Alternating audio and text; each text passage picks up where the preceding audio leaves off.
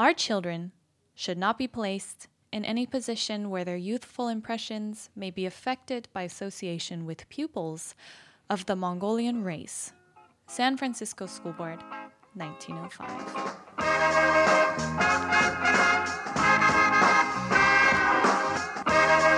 Hi, and welcome to the Half a Project podcast. My name is Becky.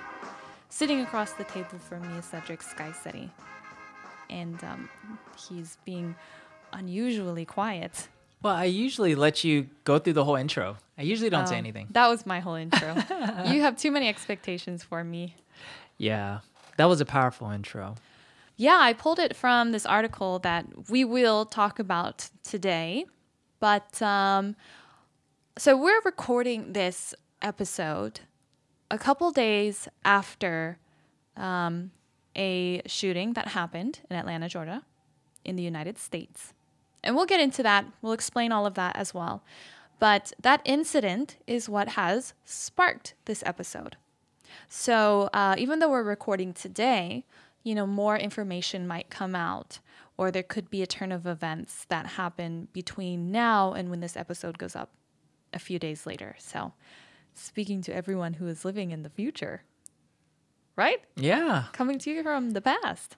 Yeah, I mean, you mentioned that we're doing this episode in light of that event, but not only that event, the past year we've been seeing just tons and tons of upticks in violence against Asian people, specifically in America, throughout this pandemic. And I think even the numbers show that the hate crimes towards Asians in America has... I don't have the number off the top of my head, but it has astronomically increased from where it was prior to the pandemic. Well, this is the crazy thing, because we like to say, during the pandemic, there was a huge rise of anti-Asian sentiment, which is true. But this is an age-old problem of having violence or racist biases, discrimination against people of Asian descent. Particularly, of course, in the United States. And we're going to emphasize that because, yes, people of, I really hate lumping all Asians together. Mm-hmm. This is the thing that I feel like when you're talking about race in the United States, I feel like this happens because people who are from Laos or Thailand or Korea or China, so incredibly different. Very, very different people, mindsets, way of living, language. And yet when people are put into the United States, it's like everyone's just lumped together. Right. Do you see what I mean? Yeah. This is not really related to the topic. It's just... it kind of is because I think these attacks, they aren't discriminating against, or I should say differentiating against like Chinese people versus Japanese people. I think these attacks, which are motivated to go after Asian-looking people, they just attack whoever they feel like is quote-unquote Asian. Yeah. Yeah, so I think it does have a lot to do with what we're talking about today. Right. And I'm reminded when I was growing up, in my area, the big three Asian groups was Chinese, Japanese, and Korean. Yes. That's all I, really heard growing up. And, there were more represented in where I grew up. But from my experience, like people would just lump everyone together. Mm-hmm. And I think because of that, and it just constantly happened, not only throughout history, but even in my childhood, like people are just like, well, Asians are, more or less all the same, right? Right. Which is obviously not true. Right. That's right. And this actually does also include our mixed race listeners, because we will also discuss this a little bit more. So I'm kind of teasing you guys to hang on to the end of the podcast. But people who, like you said, there are attacks happening in the United States on people who, quote unquote, look Asian, right? So of course we might have some listeners who are white passing, or they don't have very strong Asian features. And so maybe they feel like, have I ever experienced this? What about black passing? Well, yes, like black passing, of course. I'm not leaving you out. And some people might be asking themselves, like, can I call myself Asian enough to speak about these issues? Right? Can I also decry this anti-Asian sentiments that are happening when I've never experienced it myself? And we'll get into that. We will talk about that in a bit. But I think before we talk specifically about this event, I think it is important to lay an understanding, a general understanding for everyone, to realize the escalation of, just the escalation from then to today. Right. What has led to this incident? Because if there's one thing we can say for sure about this incident, is this is not one-off. This is not just a random thing that happened. There was always causes. There is always a reason. And so we want to talk a little bit about what that reason might have been. Right. Okay. And we'll go back. We're going to go way back in time. Yeah. So I guess I'll kick it off. And for those of you guys that just need a refresher on American history, the country was officially established in 1776. Oh, you went really way back. Yes.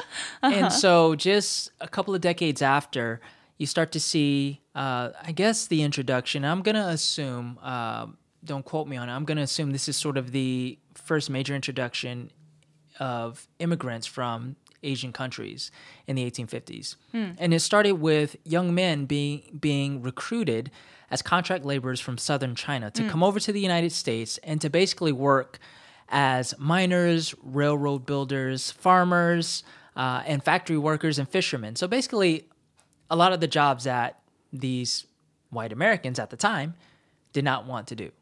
Yeah. Well, this is something to point out. People might say like, oh, well, you're just building railroads. You're just working in factories. You're just miners. But do you know at that time how significant that was to creating the infrastructure? This American dream of the railroad crossing all the way across the entire United States. Oh, right. On whose backs did this dream become into reality? Who carried the weight of that? Right. Man, you're diving in. I'm I was going to wait Go for ahead. the punch, but yes, that's very Go true. ahead.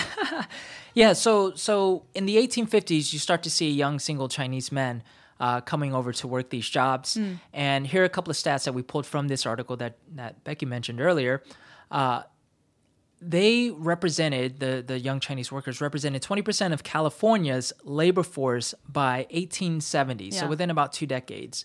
But disproportionately, about 0.002% of the entire U.S. population. So 1/5 of California's labor force were these Chinese people, these Chinese men.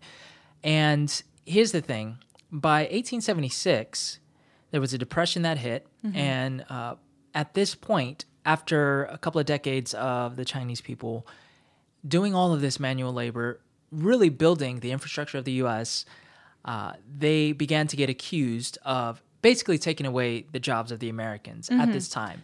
Yes. Conveniently, right? Conveniently. When the country goes through a depression and people are having a hard time, now you want to blame the Chinese people for taking away your jobs. Right. And so, as a result, anti-Chinese legislation and violence took full force throughout the West Coast at this time. Yes. And this then led up to, in 1882, the Chinese Exclusion Act. And this was the only United States law to prevent immigration and naturalization on the basis of race. This restricted Chinese immigration for the next 60 years. I visited, what museum was it that I was at? In Washington, D.C., where you can look at these legislations. What is that building called? It's where the Declaration of Independence is also housed. The Capitol?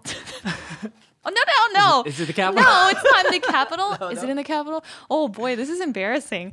Anywho, I went there, and they have this legislation, this act up there. And, there's this hall that you can walk through where you can see major acts and the years that they were passed, the description of what they are, and what happened after it. And what is very striking as I was walking through that hall, because they have it on like big screens or papers, photographs. It's very museum-like.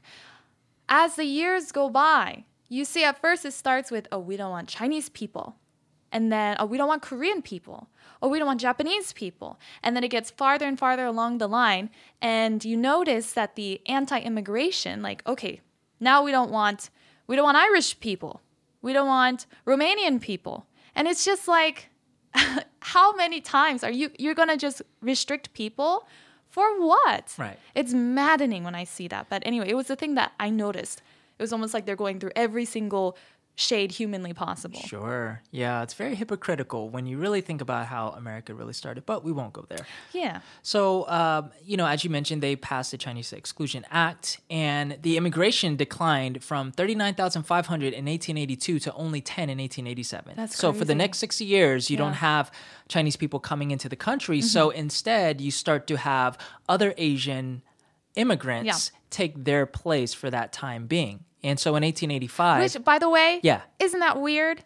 Because it's like, oh, they're stealing all our jobs. Right. And now it's like, oh no, who's going to do these jobs? Because I we don't mean, want to do it. I We're think- too good for them. I would imagine things are probably getting a little bit better by that time. So, Sure. they're too good to do those jobs. Right. Anyway, so you start to see young Japanese laborers and a small number of Koreans and Indians as well coming over. And at this point, an anti-Japanese legislation and violence soon followed and culminated with the 1907 Gentlemen's Agreement between the U.S. and Japan, which restricted Japanese immigration. So there you Right. go with the restrictions with the Japanese. That's right. Yeah. Okay. And now we have, again, so the early 1900s, we have the Russo-Japanese War happening and Imperial Japan's occupation in Korea. So at this time, we have Korean immigrants coming to the U.S. working as strike breakers, railroad builders, agricultural workers. And a lot of Korean immigrants suffered racial exclusion in the United States and also the Japanese colonization that was happening at home. And so this was obviously, this is not a very ideal situation, let's say. But we do know that there are some very remarkable Korean patriots at this time who were settled in the United States who really fought for Korean independence. And you should listen to our March 1st episode to learn more about those people. But here is then, we're going to start seeing small numbers of Korean immigrants coming on over to the United States. Right. But then by 1924, the U.S. goes ahead, with the exception of Filipino nationals, all Asian immigrants are fully excluded by law. Right. So they were denied citizenship, naturalization, and also, no surprise here, prevented from marrying Caucasians and owning land. That's right. Yeah, so now at this point, with the exception of Filipinos, because I think at the time, the Philippines was already annexed by the U.S. Yeah. as a result of the 1898 Spanish-American War. Right. And so there was already a connection there. So the Filipinos started to, I think, really come in, and then you start to see an increase of Filipinos in the U.S. Yeah. But I mean, we know that can't last, right? Of course. Because there was another depression. Remember, we know that in the Oh. 1930s, there was a depression. So when this intensified, there was anti-Filipino violence. And so then another act was passed in 1935, which would place an annual quota of 50 on Filipino migration. So basically denying their entry to the U.S. Right. Yeah. Yeah, and so world. I can't even say that word. Do it again. World. Enzo. World. Is that how you say it? World World. War II. WW2. Oh, yeah. Right? So after this time, so we're talking about the 50s and 60s, the U.S. pretty much remained discriminatory towards Asian immigration until 1965. And this is in correlation with the Civil Rights Movement, Yeah. where the U.S. eventually established a non-restrictive annual quota of 20,000 immigrants per country Yeah. of immigration. Right. Right. So this allowed for large numbers of Asians to come to the U.S. as families at this point.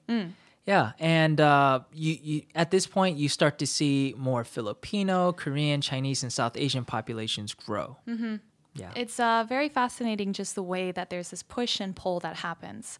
It's like, Asian workers, immigrants can slide under the radar and take up the cheap labor jobs until the quote unquote rightful owners of these jobs suddenly want them because the economy is not doing well. So they point the finger, you stole our jobs for all these years after all the hard work you've done. We're going to take them back. And then that happens, the ebb and flow. And then we're seeing during the Cold War, we knew this was a time where the U.S. wants to be a great global world power, and they were going head to head with the Soviet Union. And so they're encouraging the influx of engineers and scientists, wherever you might be coming from. And so it's just this strange hypocrisy that we're seeing throughout history. And then, of course, during this time, we're seeing more immigration that's happening, thanks to what you had mentioned earlier, the non-restrictive annual quotas. So now this is more what I'm more aware of. Of course, the past legislation I wasn't aware of before I read this. But now we see like the Korean War is happening. Okay. And this is where American soldiers going over to South Korea and GI babies and all of this. And then we talk later on about the Homecoming Act and those kind of things. And then we also had the Vietnam War happening and then World War II, of course. And every single time we have these moments of, let's say, distress, there is a need or rise for a scapegoat. We definitely know what happened during World War II to Japanese Americans, those internment camps that happened, or anti-Vietnamese sentiment. It always seems to rise out of almost the United States' insecurity or lack of understanding of what their real identity is, which is a country of immigrants. Right. Totally. And so at this point, we're pretty much in modern history, right? And there are a couple of things that I want to note. And I just want to say this. When you take a high-level look at the history and the timeline of Asian American immigration and discrimination, here's a few things that you're going to notice. Number one, the foundation of the U.S. was undeniably built on white supremacy and the need for power, which justified the strategy or their strategy of building up a country on the backs of immigrants, and that be it Asians or even black slaves, right? So this country was really built upon the backs of immigrants, and the U.S. literally used the Asian immigration or immigrants and abused them. So this is something that I just want to, at a high level, just note again, because this is something that I did not learn in my history classes, in my history courses. All right. So, and they were basically used whenever it was convenient and blamed when things were going wrong. Yeah. So I see this convenience factor play out time and time again because whenever it's stuff that you don't want to do or the dirty labor, you get someone else to do it. Yeah. And it's a power play. Yeah. It literally is. It is much easier to point out an individual or group of individuals who are very different from you. You can't understand them well. It's much easier to look at this person who's glaringly different from you and blame them for problems that are too complex or uncomfortable for you to unravel yourself or understand. Case in point, the Holocaust. This isn't something that's just happening in the United States. Historically, this has happened in countries all over the world. And we see that when Germany was going through their severe depression after World War I, who did they choose to blame? Jews, or people who were, quote unquote, the non-Aryan race. Why? Because it's so much easier to blame those who do not have a voice or power to stand up than to look at yourself and try to solve this issue that you've got. Right. Yeah. Yeah. And, let me just say one more thing. In the 60s, once the U.S. started to be a little bit more open with Asian immigration specifically, I don't know if you noticed, but I get this sense that the U.S. has this ego thing of, you know what, we're doing you guys a favor. Come on in. We're going to let X amount of you guys in every year, but we're doing you a favor. When in reality, it was, again, the immigrants that really brought America to where it is today. That's true. So it's a little, it's very disturbing, and it's also very frustrating to see this play out even to today. That's right. This is still in the political discourse even till today. Yes, it absolutely is. We see that we have to acknowledge that there is the reality of Western colonization, that Western powers, let's say, I don't want to point fingers, but anyway, Western powers did colonize other countries, other people groups, and there was unequal power balance. This happened especially in Asia. And then, of course, the U.S., as it was growing and they wanted to achieve their manifest destiny westward expansion and development, They needed cheap labor. So where are they going to get that from? And then we had social policies and just the public attitudes that were happening because people didn't understand. They didn't know about Asia or Asian people. And then there were these racist notions of white superiority that have been here from day one. We know that as well. And so all of these culminate to a very deep-rooted, let's say, sense of, yes, inequality and bias against Asians. Right. And I mean, not just Asians either. So we know that the United States, the way that the system and the way the history is, it's already built on the premise that white is better. Right. Yeah, and there's this mindset that still exists today that America is the norm, very egocentric. And in this context, Asians, they're exotic or they're different. I see where you're going. Yeah. So I think this also really adds to the problem, this sort of mindset and this sort of egocentrism. That you think that you're the better country or your culture is better or you're normal, therefore everyone else is not. Yes, that's right. Because once you start thinking that way, you inevitably put in, there's just the scales of balance are tipping.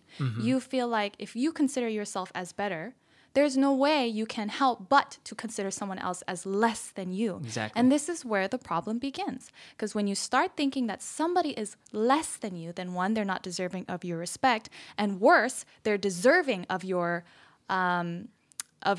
rejection, as if they're deserving of your disgust of them, because you already consider yourself to be at a higher level. Now, something I do want to point out, especially because we do have listeners who are not Asian, right? Maybe we have some white United States citizens who are listening to our podcast. And by no means, when we are decrying the racial injustices and the unbalanced system that we see in the United States, by no means are we pointing our fingers at you and saying, you caused this. Right. This is not a competition, Right. of who has it worse. It's not that. But this is really a time for us to have our eyes open.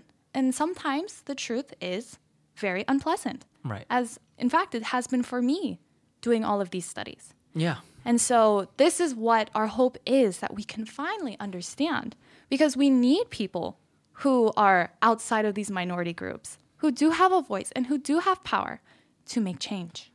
Right. And the thing is, we have to talk about these uncomfortable topics that, quite frankly, most minorities in the U.S. are very used to talking about. It's a familiar topic, but I think for a lot of people who come from a place of privilege, and again, you can't help how you were born or what you were born into. So we're not blaming you for that, but when you come from that position, it may be uncomfortable for you to hear this, or you might even be in denial, which is understandable. But what we're saying is, number one, we need to have these discussions because history keeps repeating itself, and we're seeing the same things happen for hundreds of years. It's manifesting in different ways. But number two, we're just asking you to just open your mind and just to consider everything that not only us, but just people who are, there are people who cry out louder than us, right, about these issues. We're asking you to listen to them, listen to what they have to say, even if they're very frustrated or even angry. At least take the time to listen. And I think that's where change can really start. It's with the education, but also the knowledge or I guess not the knowledge, but actually not denying it anymore and accepting the reality of not only our history, but our present. And so again, we're not blaming, we're not, criticizing per se. We're criticizing the history, but just have an open mind. You know what I mean? And then I think from there, we can begin to see, I guess, the light at the end of the tunnel of some sort of change happening on a grand scale, which we have not seen yet in America. That's what we're saying. It's funny that we have, we're bringing up this issue of anti-Asian sentiment that is appearing in the United States. And the thing that I think makes a lot of, at least some friends that I've seen or talked to, very frustrated about this is because this conversation you and I are having right now is a conversation that is happening on the daily. Yeah. And yet, it took a shooting to make people talk about this publicly. Really? It's like, were you not listening? Didn't you listen when we said we are not the virus? Didn't you listen when you said Asian people don't spread coronavirus? Isn't that ignorance? Don't call me Kung Flu. You weren't listening, were you? And now, did it have to take this shooting and then this false national outrage? Oh, how dare people do this to Asian Americans? We need to stand up and protect our neighbors. Where were you before? And the thing that's haunting is what I'm saying now are echoes of not just Asians, but our brothers and sisters who are black, brown, everybody who is a minority in the United States. If this is your first time hearing us say these kind of things, you should be listening a little bit closer. I'm sorry, my heart is beating right now. No, that's good. Because I was thinking too, like, as I was reading this article that we are pulling a lot of information from, here it was saying that in between 1910 and 1940, immigrants who were coming from China into the United States would be getting humiliating medical examinations and detailed interrogations to prove that they could come to the United States. And one of the questions that I saw was, what are the birth dates of each member of your family? Do you remember when I told you I visited the United States 2 years ago? And I was asked that. Well, I wasn't asked that, but the family in front of me was. Do you remember that? At the airport. I was at the airport. Customs. Customs, that's the word. I was at Customs, and I was visiting the United States, and there was a family in front of me. It was the dad, he was Chinese, and his 2 kids who spoke perfect English. He did not. And there was a mom, and I know this because of her interrogation, the lady, at Customs. And she looks at the dad, checks his passport, which is Chinese, checks the kids, which is American, and she was just like, where's mom? And she doesn't even know if he's divorced or if she's passed, nothing. She just says, where's mom? And he goes, she's already here. We're going to go see her. And then she goes, are these your kids? And he said, yeah, this is my son. This is my youngest. He's being very polite. And obviously he's not speaking in perfect English. And she goes, oh yeah? What's his birthday? And he's like, you can see he's flustered, says the kid's birthday. And then she looks at the kid who's like 7 and says, is that true? And it was very, for me, it was very humiliating for him to witness that. And so I was kind of eager to see, what is she going to say to me? Because I know she's going to look at me and think something different before she sees my U.S. passport. And it's true. She lets him go. And then I come over and she looks at me first. She looks at the passport. She looks at me back and forth a couple of times. And then she says, you live here? I said, yeah. I mean, I live in Korea. What am I going to say? I said, yeah, I live here. She just says, have a nice day. Right. Isn't that bizarre? Yeah. And it happens on the daily. This is the thing. This was 1910, 1940. Right. And I was like, this is the regular life. Have we not learned anything? Right. And this goes to show just how deep-rooted this is in our society, in this country, in the systems. And this is one manifestation of what we are talking about when we say systemic racism, or even a system based off of white supremacy. Because my man was not white. He was obviously Chinese. He had, I'm assuming, mixed kids.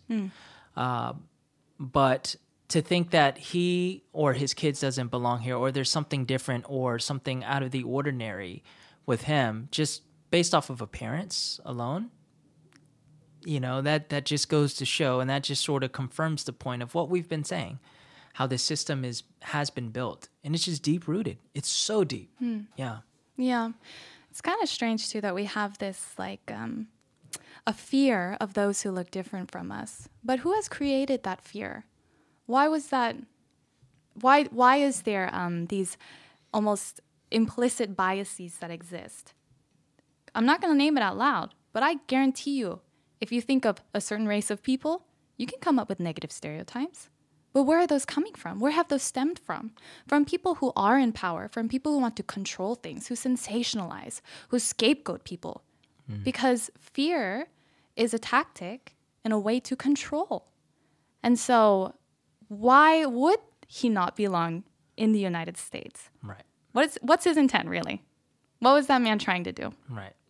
And yet the initial reaction is one of fear or suspicion. And that has just been played up over hundreds of years in the history of the United States. So we laid down sort of the wider panorama upon which we are playing this twisted theater. And now let's narrow in a little bit more as we're going to reach the incident that has sparked this whole discussion. Let's talk about the fetishizing of Asian women. I think this is important to discuss because it is a factor whether or not you believe the shooting was out of quote-unquote sex addiction or racial intent. Okay? So we have the fetishizing of Asian women.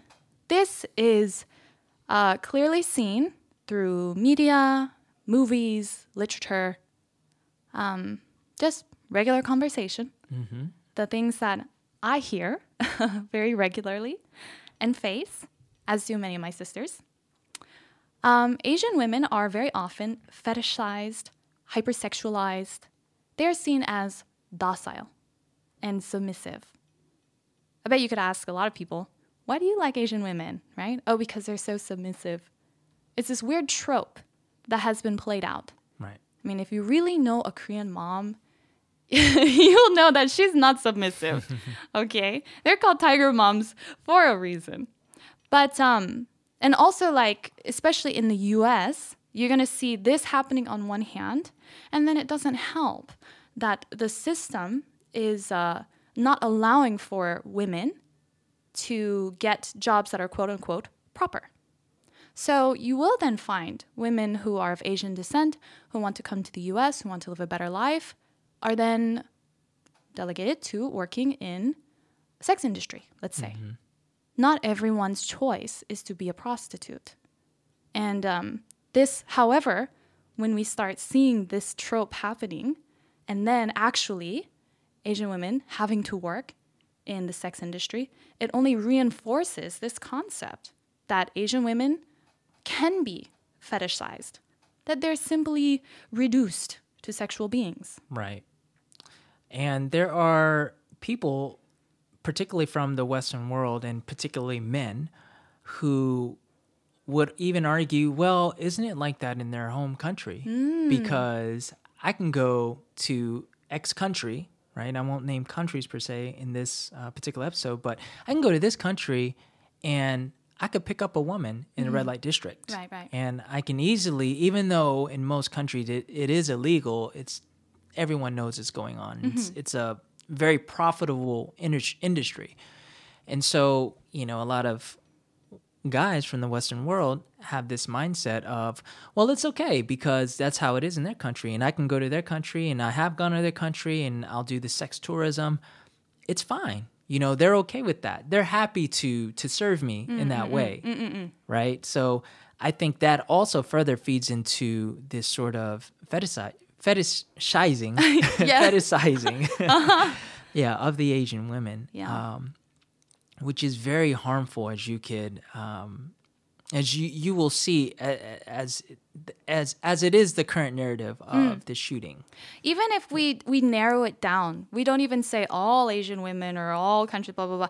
Even just narrow it down to Korea, where we have half Korean children that were born because of American GIs and Korean prostitutes, whether they chose that route or not.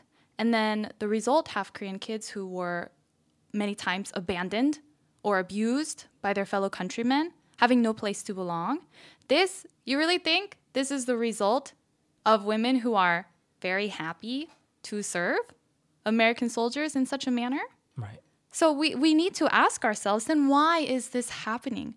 And I really do think if we're going to talk about in the scope of geopolitical conflicts, that yes, oftentimes a result of war, an invading army, or people from the U.S., American Army, building bases in the Philippines, in Japan, in Korea, there is always a rise in prostitution or brothels because, let's face it, that's capitalism, isn't it?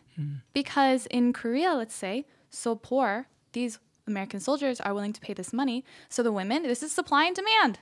Come on, guys, it's just capitalism, right? And so then this is just furthering and encouraging this idea of sex work. And it's just furthering this denigrating stereotype of Asian women: cheap, disposable, economically vulnerable. So when we have the thing that's been kind of crazy to see about this attack is some people might even say like, oh, well, they chose to work there. So they had it coming, did they? Because they're working in a place like that. They deserved a shooting?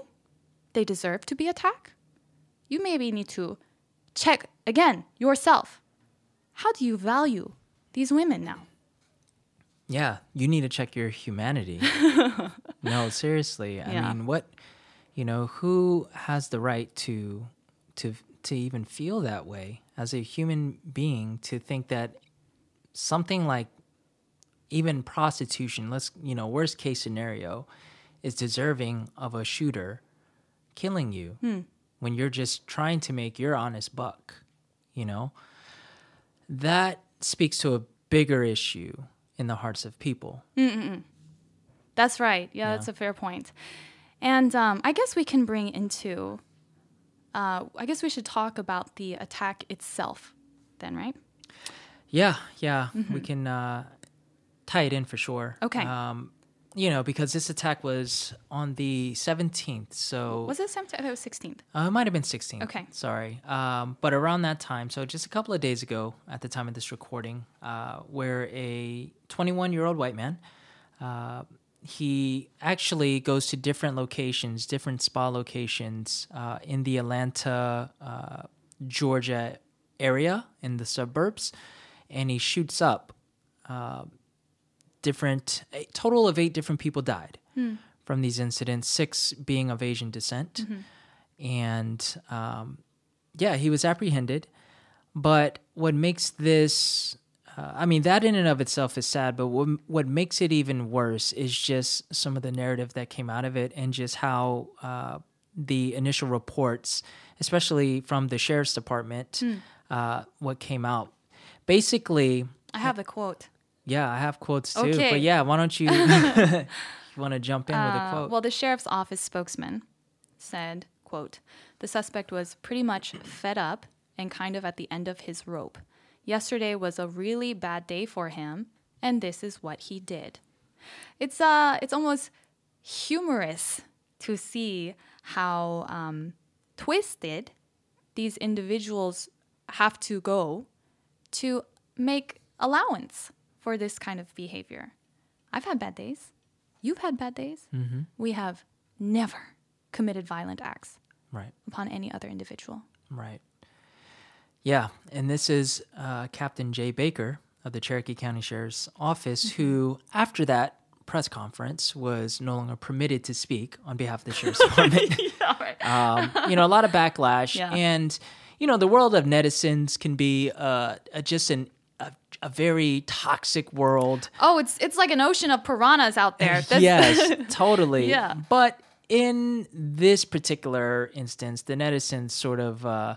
swooped in. Yeah, they swooped in, and they, of course, did some digging on Mr. Jay Baker's Facebook from his post about a year ago. And this is a post that I'm looking at it right here. Basically, he had a couple of posts where he was talking about a T-shirt that he purchased. And one of his posts on April 2nd, 2020 says, "Love my shirt, get yours while they last." And this shirt basically says COVID-19 imported virus from China, just playing off of the actual Corona beer branding. And additionally, the way China is written, you look at it, you can hear the voice in your head. You know exactly who said that. Exactly. So he had a couple of posts like this. Of course, they're no longer up, has since been deleted. But that shows you I don't want to make just assumptions, but it's quite clear. This guy is obviously racist or has a racial bias, and was not the one qualified to host this sort of press conference to speak on behalf of a shooter like this. Yeah. Because now it just kind of makes sense why he would say what he said. Right. So then, what did they say was the reason for his poor behavior? Well, he was he had a sex addiction, and so basically, what he told the officers is he had a sexual addiction and frequently visited spas, and he wanted to eliminate them as a source of temptation because he was a evangelical Christian, or was at least member of a Christian church. And so I guess in his twisted mind, he was doing good by eliminating evil. My blood is boiling. Yeah. Now, we cannot, I think, separate, and I'm going to be quite cautious here. We cannot, we can't really separate this bizarre and I would say mutated, meshing of white supremacist attitude and I want to say quote unquote Christian values. Now, this is not to say if you are Christian, you are a racist and you hate people and blah, blah, blah. But we have seen more often than not that this very strong belief in certain biblical passages, picking and choosing. Interpretations, thank you, seems to give people the right to behave atrociously and commit terrible crimes because you might think that because you believe a God, that you have some sort of power or right to commit crimes against fellow man. Now, if you've listened to our podcasts, you're probably aware that I'm a Christian and you are a Christian. Right. We ascribe to that. But I'm not sure how his behavior and his reasonings fall under biblical teachings. I am at a complete loss. And the fact that the church has somehow allowed this to happen, again, I can't put blame on individuals or say, you guys did this all as a whole. Yet why are we seeing this again and again and again? And why is it okay to say he had a bad day and a sexual addiction, therefore he wanted to eliminate evil? Right. You will never, ever hear a cop like that speak about a black guy who did the same thing. Right. In the same way. Right. It's almost or saying even an like, Asian guy. Oh, he had these failings. Please forgive him. Right. He was trying to do the right thing, the good thing. In whose mind? In whose mind? So the shooter wanted to rid of evil temptations.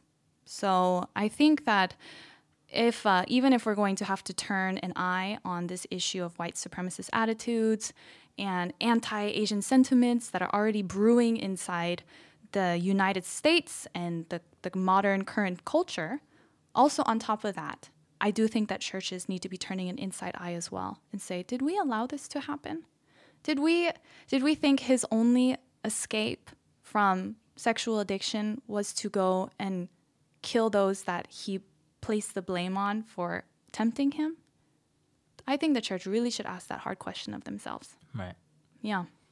So we see that this has happened. And all of this, now people are speaking up. Check in on your friends. Check in on your Asian friends. It's so lovely and nice. But I wonder, too, how long this will last. And this is sort of an extra word I'd like to throw out to my Asian friends or those who have been hit particularly hard by this incident, because I know that many people have. No doubt, undoubtedly. But I also have to just beg the question. When you see somebody who doesn't look like you or doesn't have your last name, or you couldn't imagine in your mind, that could have been my mom or my sister or my auntie. When you see this kind of hate crime happen to them, do you feel that same stir of compassion? Do you feel also like, wow, that's my brother, that's my sister? Do you?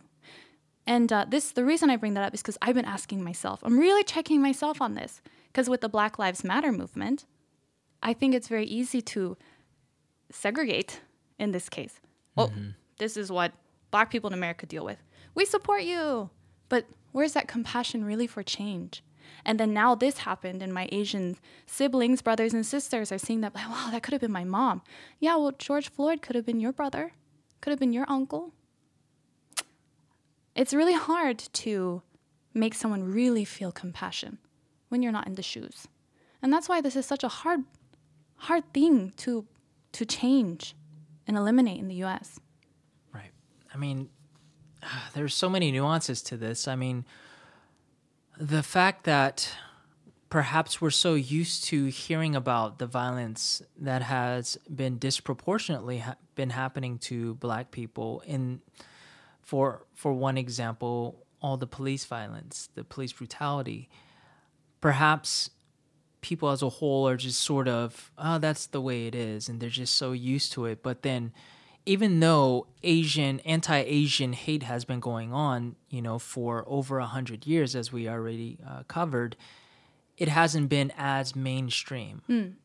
And so maybe this is just more of a novice thing and more of a shocking thing. Why? Because Asians are usually the quiet groups that just kind of, they're the model minority. They do their jobs. They own their nail spas and their dry cleaners, and they don't bother anybody. They're very quiet. But it's the Black people who always, raise a fuss, blah, blah, blah. Could it be that the nation as a whole is sort of desensitized and just used to a certain type of violence and certain types of news that come out? I think there's just so many nuances to the problem here that it's hard to attribute to one reason or another. But one thing that I will say is this is I hate to use the word wake-up call because we have so many wake-up calls. Yeah, at this point, this is not even a wake-up call. Right. But if I could just use the word for the context of what I'm about to say, let this be a wake-up call to literally check our own hearts and to see if we look at other people with the same degree of respect and humanity as we look at ourselves and our own people group and the people that looks like us. Because if it doesn't hit home when we see, the thing is, we saw a video of a Black man for almost nine minutes having a foot on his neck. We saw that. We can't erase that image out of our minds. But what about all the other people that we don't have the footage for, that we hear about, right? Do we feel the same sense of hurt by those situations, as we do with our own people group, right? So I think this is a good time for us to really just check our hearts and to examine on the inside, how do we look at other people? Because I'm not going to lie, I've had moments in my life where I probably looked at other people as different. And by different, I mean negatively, right? And I'm no longer that person, thank goodness, but that's just sort of the product of my environment at the time. You know what I mean? So I think it's good to check your heart. Yeah. And I really do believe that there is room for change for anyone. Yes. Even, people can disagree with me, but even the darkest of hearts can even change. It might take a little more time. But I think if everyone just begins to really look at themselves and to examine where they are and how they look at other people, then we could start to really progress forward. Because the way I see it now, and I'm just being quite honest, not negative, at least I don't think, but I'm being honest, is I don't see massive scale change happening anytime soon. Why do I say that? Because for hundreds of years, we've been going through the same thing with the African American community. So what's it going to take for change to happen? You know what I mean? Is it going to, are a couple of hashtags and posting about, one or two posts on your Insta story about what happened, with the Atlanta shooting, you think that's going to really change everything? No, it's a good thing. But what happens after that? Yeah. You know what I mean? What happens after you donate money to different organizations? Yeah. So I guess what I'm asking is, what's it going to take for change? And I just think that beyond just Asian people speaking out, beyond just Black people speaking out on behalf of Black Lives Matter, it's going to have to take white people speaking out, checking themselves and looking in their hearts and also speaking out on behalf of other groups. Yeah. It's going to take everybody. And it's going to take a lot of noise for any sort of change to happen, in my opinion. And that's kind of where I am. Just sort of wanted to throw that out there, just for something for us to think about. Because I am hopeful that things can change, but the reality is we've been going through this for so long. Yeah. You know, when are we going to really start to see change on a systemic level? And that's the mystery there. I would like to point out that there is a difference between ignorance and willful ignorance. Now, you cannot blame a child for behaving badly if they've never seen the error of their ways or faced the consequences. But let's say this has happened. They've seen the consequences. They recognize the hurt that happens. They see that those around them are being abused in some way or some fashion, and you do not do anything to stand in the way. This is now willful ignorance if you are stating there is not a problem. We have the social media, which is an incredible tool, very dangerous tool, of course, to our trolls out there, but it is also a very valuable tool. And so it has opened up a lot of dark spaces, I think, in society, as we see with Mr. Jay Baker and his Facebook post. Without social media, we would never have known that that was actually his sentiment. Right. Once you are aware and you refuse to change and you refuse to believe there's an issue, you refuse to study, you refuse to check yourself and say, there's no problem, I can't see, I don't see color. That is now willful ignorance, and you have become the problem. We want to emphasize that when things like this, racial conflicts happen, it is very easy to sensationalize it. But we also want to, more than sensationalize or blow a spotlight on this, we all know, we're all aware. We would like to now emphasize and put a spotlight on the racial collaboration that is happening. Black folks helping out Asian folks, vice versa, showing support, minority groups working together on the grassroots level. And just like you said, we are asking for everyone to be a part of that. Because don't you want a healthier society? Nobody can live in their little bubbles anymore. We're integrated now, guys. You and I are a perfect example of that. And that brings me to mixed Asians. Do I have a right to talk about this? Do I have a right to feel outrage?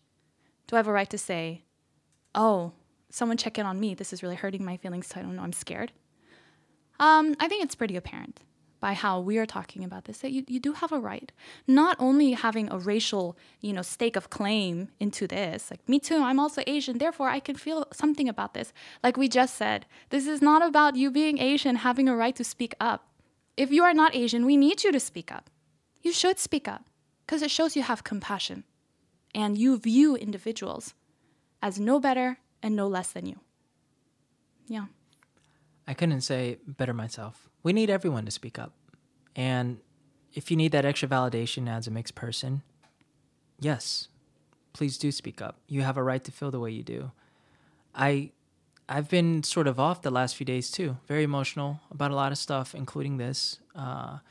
And to be honest, I haven't completely processed everything, but that's okay. I have a right to feel this way. And so do you. So with that, I think be empowered to know that you have a voice in this. And even if you're not Asian, just from a human level, please do feel the way that you feel. It's okay to be sad. It's okay to mourn. It's also okay to be angry. But at a certain point, we have to move forward and figure out solutions on how to move forward. And it's going to take everyone. Good. Well, since you said it's going to take everyone, I guess it's time for listener mail.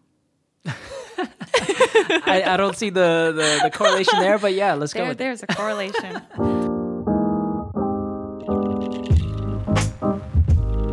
All right, guys. Well, thank you for listening in so far.